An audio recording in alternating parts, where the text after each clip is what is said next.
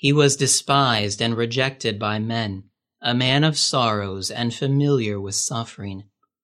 Surely he has borne our griefs and carried our sorrows, yet we considered him stricken by God, smitten by him and afflicted.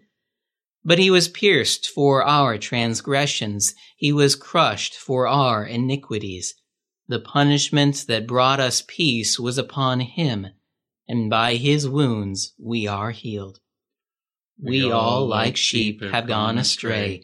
Each of us has turned to his own way, and the Lord has laid on him the iniquity of us all. He was oppressed and he was afflicted, yet he did not open his mouth. He was led like a lamb to the slaughter, and as a sheep before her shearers is silent, so he did not open his mouth. By oppression and judgment he was taken away.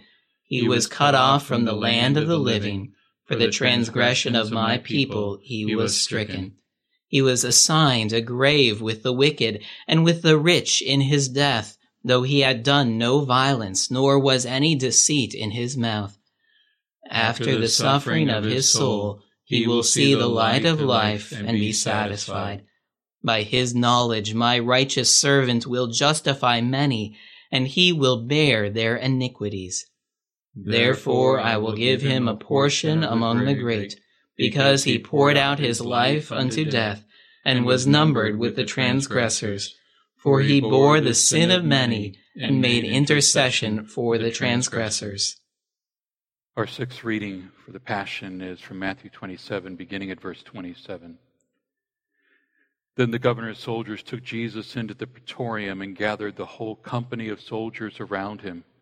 They stripped him and put a scarlet robe on him, and then twisted together a crown of thorns and set it on his head. They put a staff in his right hand and knelt in front of him and mocked him.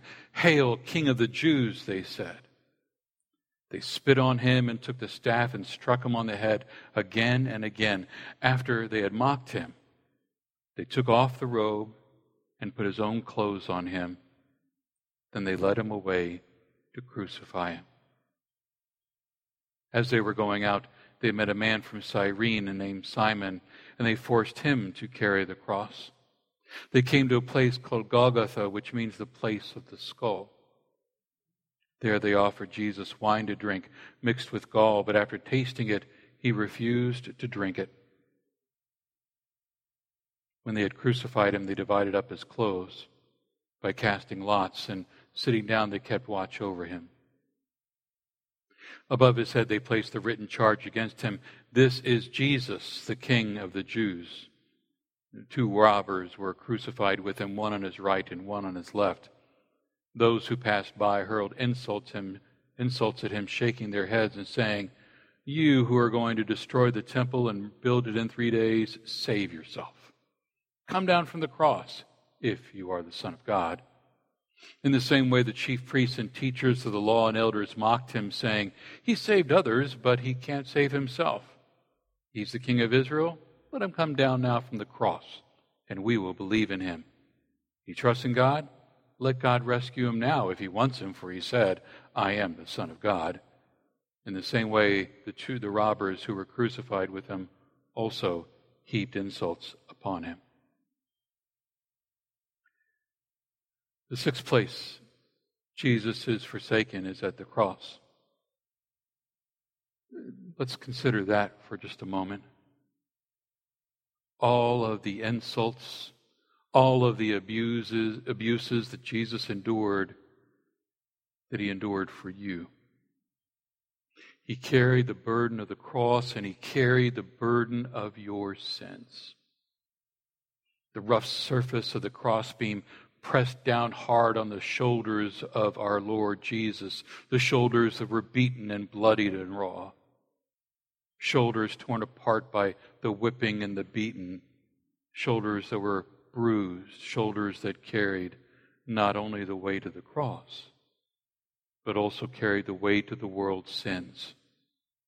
My dear friends, tonight I pray that you realize that all of your sins are involved in the weight that he willingly carried, a weight he carried for your salvation and for mine. How can we ever thank him enough for that gift?